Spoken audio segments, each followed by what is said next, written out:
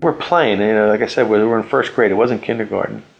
And here, it was just before lunch, I remember this. And my teacher was talking to these two guys in suits by the door. And as I looked over, there was a picture of the moon that I don't know where it came from. All of a sudden it was there on the wall inside the door next to the blackboard. And I ran over to the picture of the moon. And I never seen a picture of the moon like this before in my life. But I'm young now, so my references were limited. But it stood out to me. And I was the only kid in that class that was grabbed by that picture. I know that. I remember that. And I was standing there looking at that picture of the moon. I don't know who them people were. And as I'm looking at the moon, there's craters the same size next to each other all over. Like two small ones, and then two big ones, and then two medium-sized ones, but two. So this little blonde-haired kid was looking at it. All of a sudden he goes, two, two, two, two, two, two, two, two. I notice a pattern.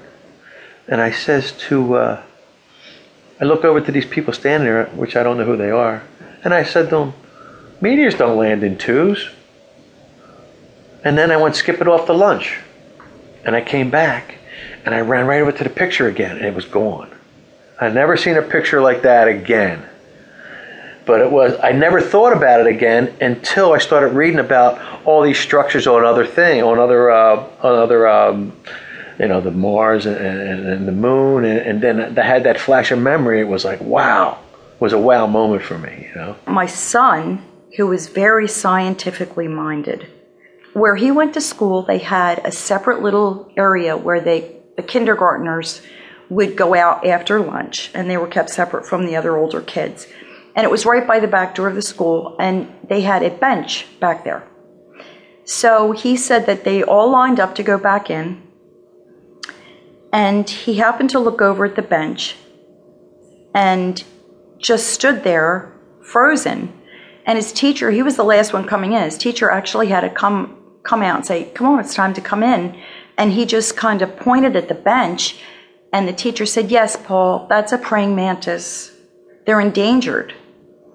And he said, but Mom, it was the size you are. She saw it as a normal-sized praying mantis. This thing was the size of a person. For many of us who have never encountered extraordinary events in our life, it is difficult to grasp these claims. But for those who have, these memories are very real. In fact, many experiencers themselves are uncertain whether their memories are combinations of true memories